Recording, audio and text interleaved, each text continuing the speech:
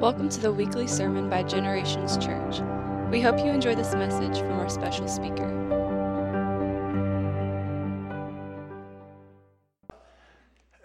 I'm going to share something with you that is quite a breakaway from anything you've ever heard me do.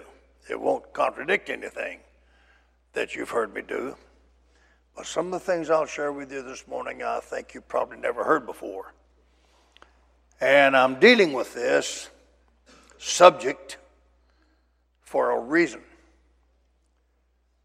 There are a lot of people today, pastors and ministers, that no longer hold firm to the scriptures and claim and believe that the Bible is infallible. I got this text a short time ago that I'm going to pass on to you. It was a George Barna poll. And this said 23% of pastors today do not believe the Bible is the infallible Word of God. I sat face to face with a preacher who was raised in all the things that we are as Spirit-filled believers. And he said to me, I don't think there really is a hell, a literal hell. I didn't know what to say. I was absolutely thrown into shock. My spirit man was. I didn't know what to say. I just looked at him. And I thought about it for a while, meditated on it. It wouldn't go away. And a scripture came to me out of the book of Jude that I never had really concentrated on. But that verse in Jude, chapter 1, verse 22, talks about saving some with fear, pulling them out of the fire. Fear of what? What do you save them with? Fear of what? What fire? What fire? Where's the fire? In 2 Thessalonians 2:3, the scripture talks about a falling away first.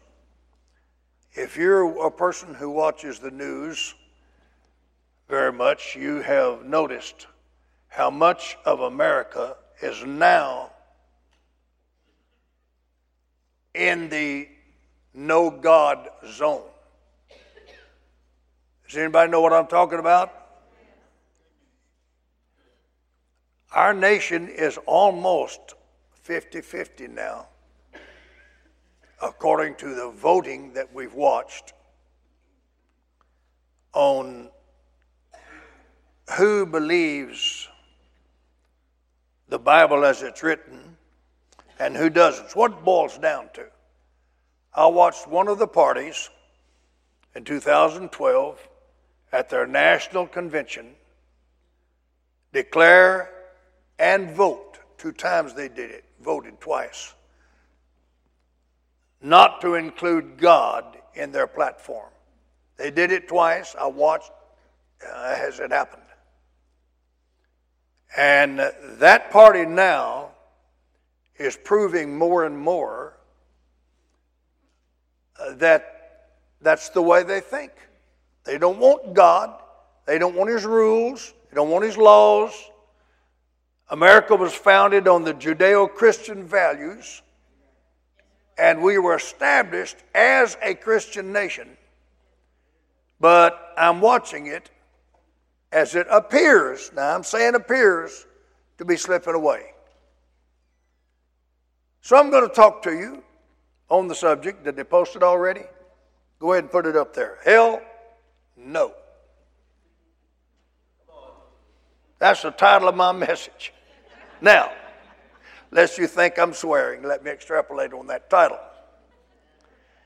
If there is a literal hell, no, I don't want to go.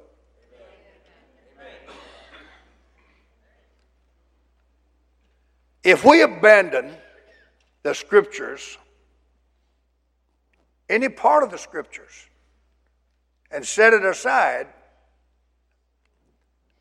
it's like removing one of the bulwarks or powers, or forceful powers that God has established to protect His children from the enemy. It's removed. You remove something the Bible said from what you believe, it's like removing part of your protection. Now, I don't understand everything in the Bible. And I'm sure you would probably sit there and agree that you don't either. But I believe it all. I openly declare, positively, forcefully, I believe it all. We're at a point where we either live our life by faith or we reason things out to what we can understand. What we can't understand, we set aside as though it's wrong or not applicable. Does anybody understand what I'm saying? I hope you do. So if we abandon that position that the Bible is the infallible Word of God, we no longer have an anchor. That is our anchor. Anything else is sounding brass and tinkling cymbal. Other people's opinions cannot govern what I believe. It's what the Scripture says. That's what I believe. I believe it until I understand it, but I believe it. Amen. So, I've listed quite a few verses of Scripture where Jesus talked about hell. And I'm not going to take time to read all of those because I don't think it's necessary. If you have a camera in your phone, you might just take a snapshot of these pictures on the screen and you can read them later to support the things that I'm sharing with you. There are 18 mentions of hell by Jesus, our Lord and Redeemer, in the four Gospels and also in Revelation. 18. There's one verse of Scripture I'm going to read from the Old Testament concerning hell, but I'll come to it here in a minute. So is there a literal hell? And if so, where is it? I understand that words can mean different things depending on the subject matter and how you use them. It was the same from Greek and Hebrew and Aramaic. The word hell is used in many ways. It's used in swearing. It's used as a byword. It's used in descriptive terms such as the grave. It's called in one place it's called the grave. In the human waste zone where they went to relieve themselves, it was called Gehenna, which is interpreted as hell. So there are several different applications used. But to set aside the one that I'm dealing with now would be folly. If one believes in God, we must believe in the Word of God. Every time the Scriptures talk about hell, well, not every time, but most every time it talks about hell, it always speaks of it being down or beneath or in the nether parts or the lower parts of the earth. Are there people there already? We don't like to think about it, but since it's a fact, let's talk about it. Jesus told a story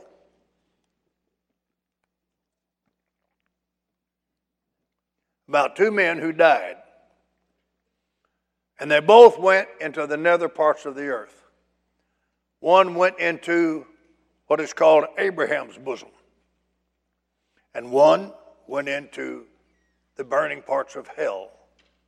Jesus named the one that went into Abraham's bosom. His name was Lazarus. And he called the other one a certain rich man. So he had in mind who he was talking about, just didn't name him. So in Jesus' story about the rich man and Lazarus, you see some things that help define and separate and understand some of the things that you may be in question about. Now, a lot of you folks have already got enough Bible knowledge to know some of these things, but paradise at the time Jesus died was in the nether parts of the earth, because he told the man beside him, "This day you'll be with me in paradise." It is not there anymore. It is now in the third heavens. It's now in the place with the Heavenly Father. How did you get there? Well, let's just take a moment and consider it. When Jesus died on the cross, Paul, by revelation, said he went into the nether parts of the earth. And there he led captivity captive. Who were they in captivity to? They were in captivity to Satan. Why weren't they in hell? Because they died in faith, looking for him who was to come, the promised Messiah. So they were put in a holding place. They couldn't go to be with the Father, because the Father could not have heaven contaminated with sin. And their sins had not yet been forgiven, because the sacrifice had not yet been made. Oh, they had made sacrifices, but that was not the sacrifice. There was a sacrifice called the Lamb that was slain from the foundation of the world. It was God's plan in the beginning. He knew what he was doing. He knew what he was going to do, and now he is doing it, thank God. And Jesus went into the nether parts of the earth. He preached deliverance to those captives, and the Bible said he led captivity captive to himself. He took them away from the devil's control and transported them into heaven, gave the Father the blood that he had shed. And that settled the future for them, and it settled the future for us who believe now, today, in this time. Thank God it's retroactive and it's active for all the future, as long as we teach and think and believe the Word of God and the person that he sent. Now, I know that paradise is in heaven now because of something Paul the Apostle said. He said, "I know a man who died." He said, "I don't know whether he's in the body or out of the body, but went to heaven about 14 years ago." And he said, in paradise. He went to paradise. He called it that word. So Jesus called it paradise and went to the heart of the earth. Paul called it paradise when he went up to heaven. So now we know where paradise is. It's been in hell, or a compartment of hell, if you can call it that. Now it's in heaven. Now we're going to go to paradise when we die, and the Bible said we're going to do it instantly. As soon as we die, we're going to be present with the Lord.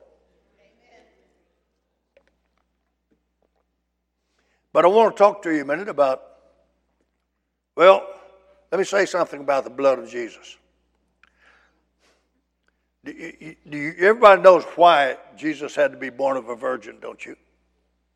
He could not be born of human seed because it was contaminated with sin from Adam all the way down to that hour. So God had to create special blood. He created special blood when he put it in that seed and planted it in that woman, and that blood was pure. Hallelujah. And Jesus lived 33 years on this earth and never contaminated that blood with any wrongdoing. He did the will of the Father. Thank God, God could accept that blood. It was holy, purified, which brings me to the next point. When we die, let's talk about our physical bodies. When we die, we're going to have a new body at some point in time. I can't answer all of your questions. I know that. But we're going to have a new body. Paul described at the time of the rapture that we'll be changed. In a moment, in the twinkling of an eye, we'll be changed. Changed from what to what? What will be changed? He said we'll be changed from the mortal to the immortal. What is the immortal body like? Now that I have you nodding, let's talk about it. I can't give you chapter and verse for what I'm going to say. But it's satisfied in my mind that once this body, which has life in it through the blood, our life is in the blood. Take the blood out, the body's dead. The life is in the blood. That's the body we have now. When we die and get a new body, do you think it's going to be flesh, bone, and blood, or flesh, bone, and spirit? What will be the life in the immortal body? It is appointed unto this time, the man living in this earth wants to die. We're going to be changed. We're going to have a different body. Hey, you're going to be good looking, you know, I believe that. I mean, my God took me to heaven to see my daddy back in 1972. And he had been dead 5 months. And I couldn't get over it. I was grieving so bad. And the Lord came and got me and took me. He took me. Caught me by my left elbow, standing to my left, and he took me. From where I was, across the ocean, I watched it as we went above it. We went into nothingness.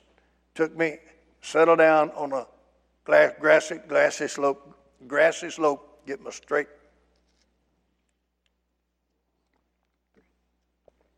Got my tongue tangled up around my eye too. Couldn't see what I was trying to say.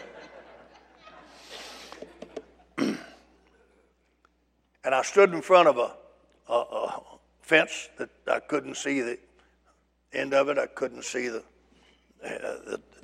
top of it. And I saw some men coming toward me in the distance. I recognized the one in the front was my father. He threw up his hands and hollered at me, "Gerald!" And he came running toward me. And he reached through the bars, and we caught each other's elbows. And I started trying to ask him some questions. I said, "Dad, why did you go like you did," etc. Anyway, after that visit, he turned around because one of the men with him laid his hand on my dad's shoulder and said, "Ariel, we need to go back now."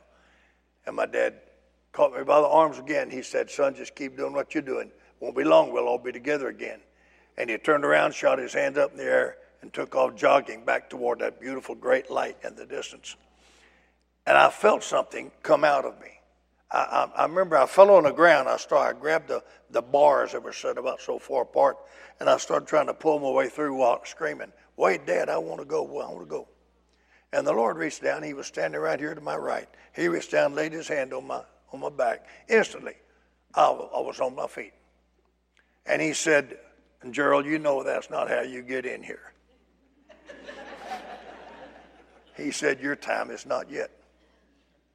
So at least I know I'm going to go, thank God. But I said that to say, when I saw my father, he died at 60, and he died with heart problems, and his color was really bad, and he was so weak, he didn't have much strength last time I saw him. And when I saw him now, he was jogging, had a radiance about him, and he looked to be about 30 years old, right in the prime of life. So you're going to be as good looking as you've ever been, amen, in your new body. Whatever. When we get that new body, I'm convinced we're going to be flesh and bone and spirit. And the spirit will control the appearance of the flesh and bone. Best example I have is Jesus. When he rose from the dead, I do not believe God created new blood and put new blood in him. We know the blood he had already been spilled down that cross and all gone down that cross. And the rain come and washed it away. That blood was gone. That was holy, pure, special, created blood, gone for the price. That was the price of the souls of men. When he got his new body, was he visible? When he walked right in the room where his disciples were hiding, had all the doors closed, and scared of the Roman soldiers. Jesus said, and he just appeared right in front of them. And they hollered, "It's a ghost." Well, they had to see him or they wouldn't have been afraid it was a ghost. Suddenly they saw him. And he said, no, here, touch me. He said, a spirit doesn't have flesh and bone like I have. He didn't say flesh and blood. He said doesn't have flesh and bone like I have. So the flesh and bone and the spirit arrive and wherever the body goes, wherever the spirit goes, and appears and disappears. He ate. You remember that? You Bible readers know Jesus ate fish. He knew how to cook it and did it. Hey, we're going to have a new body.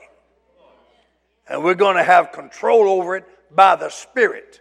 And that's where our life is going to be. Well, it's what we are now. With Christ in our heart, we have a new life. Amen. He's made us a new creature. So when we die, we're going to have a body that can go straight up and be with the Lord. I don't know all the answers, but that'll settle me for now because I have to stop at what I don't know.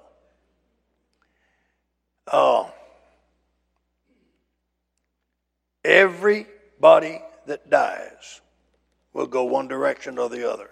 When? When they die. According to the Scriptures. There's been a lot of, stuff passed around about ghosts and haunting houses and whatever. But I believe the Bible. According to the Bible, we're going to go to heaven, or if we're not ready, we'll go the other place. That's where Lazarus went. Not Lazarus, but the rich man. That's where he went. And he was thirsty. Why was he thirsty? A spirit doesn't need water. Why was he thirsty? He had to have some kind of body. There couldn't be any suffering if there hadn't been some kind of body. Oh, not shouting too loud. Well, anyway, we're thinking about it. So if there is a literal hell, is it on this planet or where? How many of you remember watching that volcano in Hawaii? Here, 6-8 weeks ago? Something like that. You might remember watching that on TV? That thing pouring out that lava and that fire and that brimstone coming down, went into some of the residential places, kept opening up new fissures as it went, and just, call it hell. Where was it coming from? It was coming from somewhere in the earth. Had to be. There are quite a number of those volcanoes, in fact, around this globe we live on. I read a scripture in Isaiah chapter 5, verse 14 that fascinated me.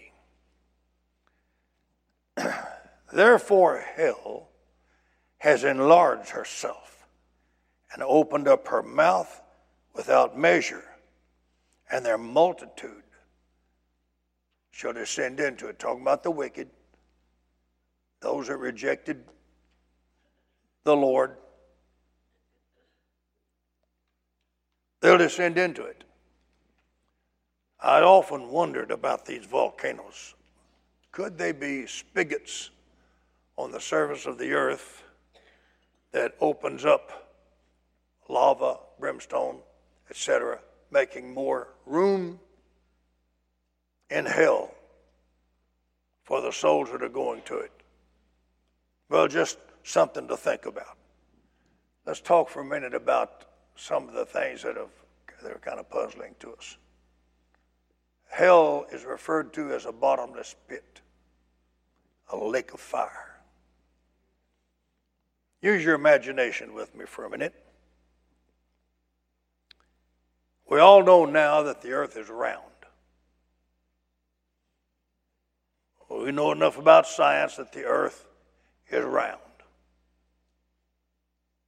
We're on one side, when I say we, here in America, China on the other side. Let's say we could take a huge drill and drill right down through the center, the core of the earth, all the way to China. And now that the hole is dug, let's take a 10,000-pound lead ball and let's roll it over in that hole. It's going to fall until it reaches the core of the earth. Then it's going to begin to do what? It won't keep going down, will it? The velocity will cause it to continue on the same trajectory until it reaches the peak, and then it will begin to fall back toward the center of the earth. Why? Because every direction from the center of the earth is up.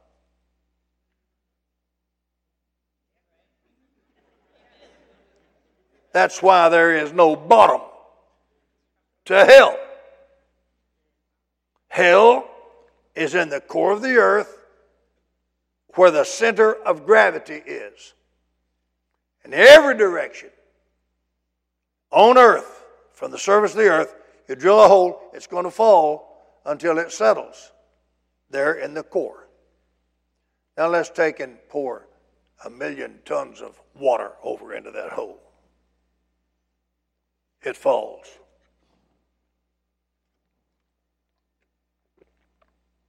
Until it reaches the core or the center of the earth. Then it continues to do exactly what the lead ball did. It will continue, but it'll be climbing from the core of the earth. It'll be climbing toward China, going up. Because of that, it'll settle back to the center of the earth, and it will settle there by gravity. Because in that bottomless pit, it's the center of gravity, is the lake of fire. That's where the water would be if we could pour it in there.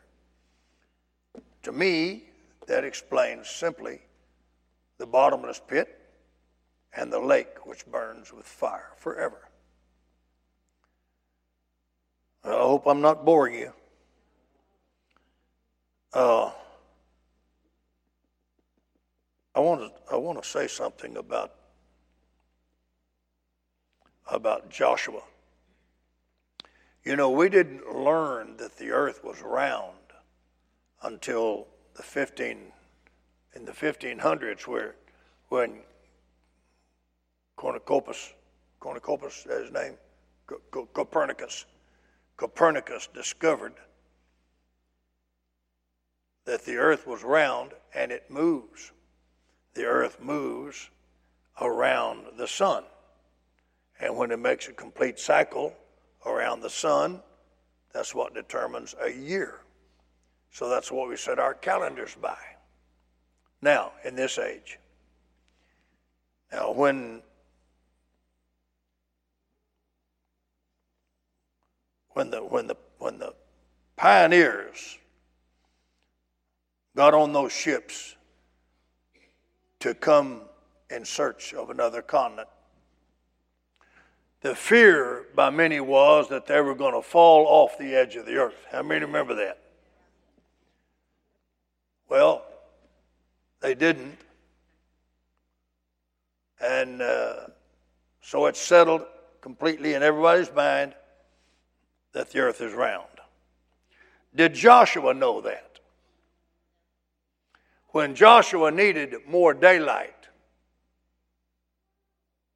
did he call for the earth to stop and quit spinning on its axis?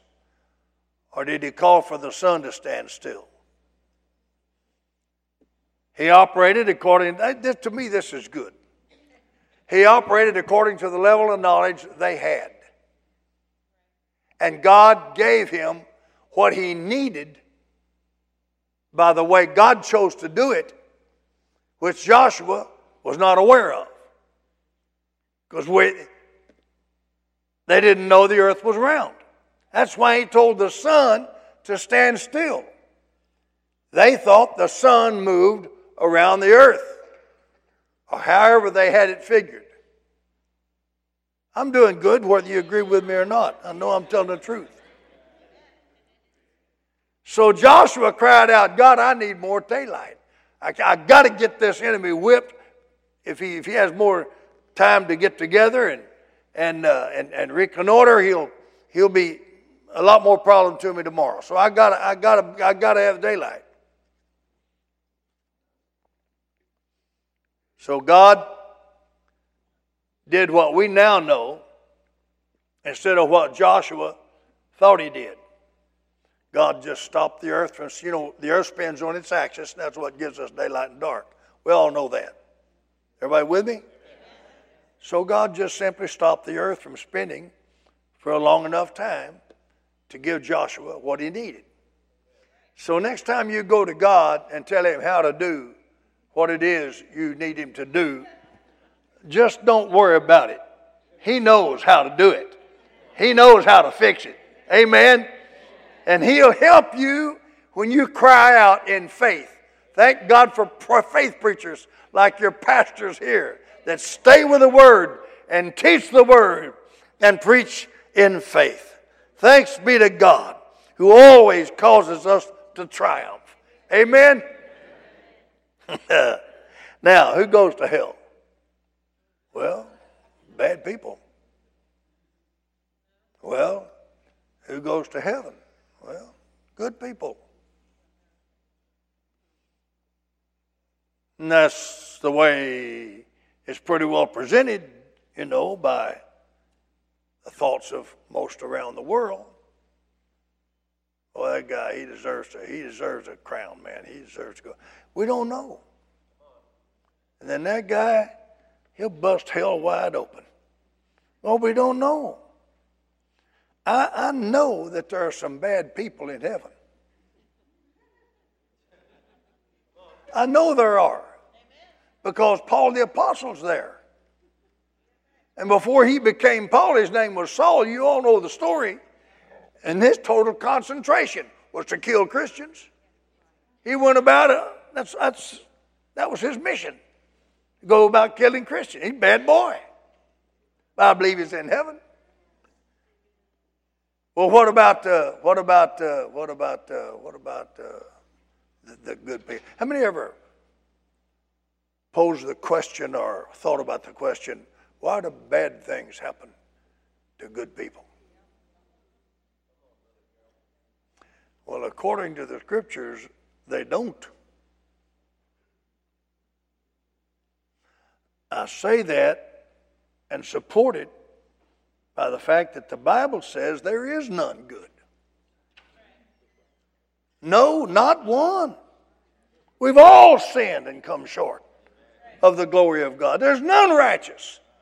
No, not one. Got to hear a better amen. So, there are good people that are classified that way by human minds that don't go to heaven. And there are bad people that we would judge ought to go to hell that may go to heaven.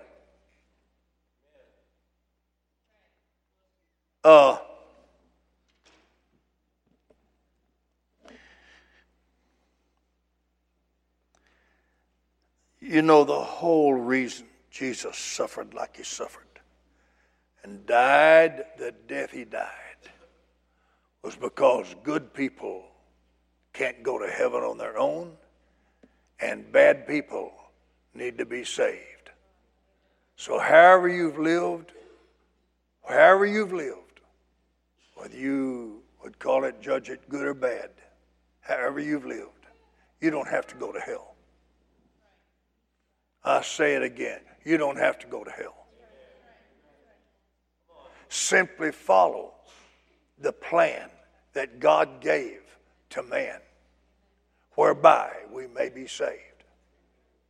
Now, naturally, when I teach and say that Jesus Christ is the door, the only door, the way, the truth, the life, without him, no man see the Father. Now, that's what our Bible teaches. So the question has been posed by many over the years. Well, what about the people that have never heard the gospel? That have lived and died and never heard the name of Jesus? I don't know. I know that the judge of all the earth will do right. I know that. I don't know how to judge you. I don't know how to judge those who have never heard the message. I don't know how. I don't have that authority, Brother Scott. Let me say a word here about judging. All of us know that we can't get through life without judging.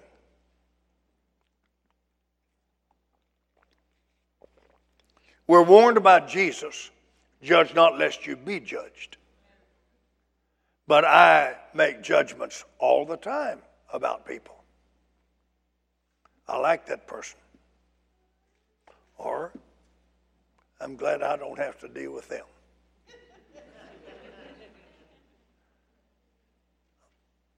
What he did was not right. It was not right. It was not right. It was not right. Not right. Not right. What he did was not right. I like that guy, man. I like the way he thinks. We make judgments all the time. Who's right, who's wrong, who's good, who's bad, who we want for friends, who we don't want for friends. Y'all not shouting too loud, but you know I'm telling the truth. We judge all the time. How do we deal with this? Judge not lest you be judged. Knowing the whole calculus of the mindset that God functions in, I'm satisfied and convinced that he's saying you can never judge with condemnation. You don't judge with the consequences in mind that you want that person to have. Hello? You can make determinations and you can do some judging, but if you become judgmental, look out. Many of you know the difference. You know what I'm talking about? Some people just look for the bad in others and don't trust anybody. I heard the Lord say something to me one time. It kind of shocked me because I had been hurt by some people.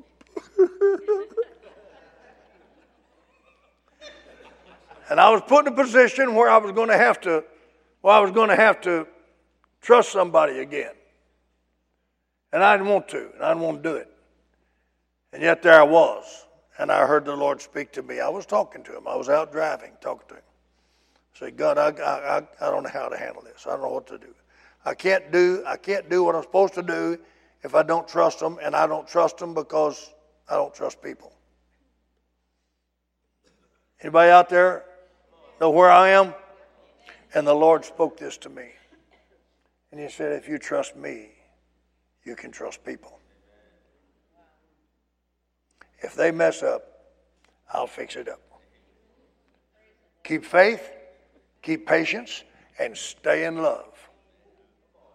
And don't be condemning anybody or making any kind of judgment about the consequences that are come to them. I cannot judge the eternal destiny of a soul. I don't care whether I determine they're bad or whether I determine they're good. I don't know. God alone holds the authority and the right to judge the eternal destiny of the soul. Amen? Amen. Well, I hope these thoughts help a little bit. I have one final conclusion for anybody, pastors, preachers, somebody you may know or heard of, that are in question about there being a literal hell that people actually go to. And here's the question. If there was no literal hell to be saved from, then what are we doing with this evangelism thing? Why spend all that money and send people around the world? Why spread the gospel? Why go into all the earth teaching and preaching? Why do that? If there's nothing to say, what are they going to be saved from? You got to get them saved. Okay, saved from what? Folks, there is a place to avoid. And I don't want you to go, and I don't want to go. And the only way I know how to make it is put my trust in the one I do know. And the one who loved me before I ever loved him or knew him. He chose me. I didn't choose him. And I hear his voice now, choosing people here that are in this audience this morning. I hear his voice now. I want to pray for you. Would you bow your head for me just a moment? Father God,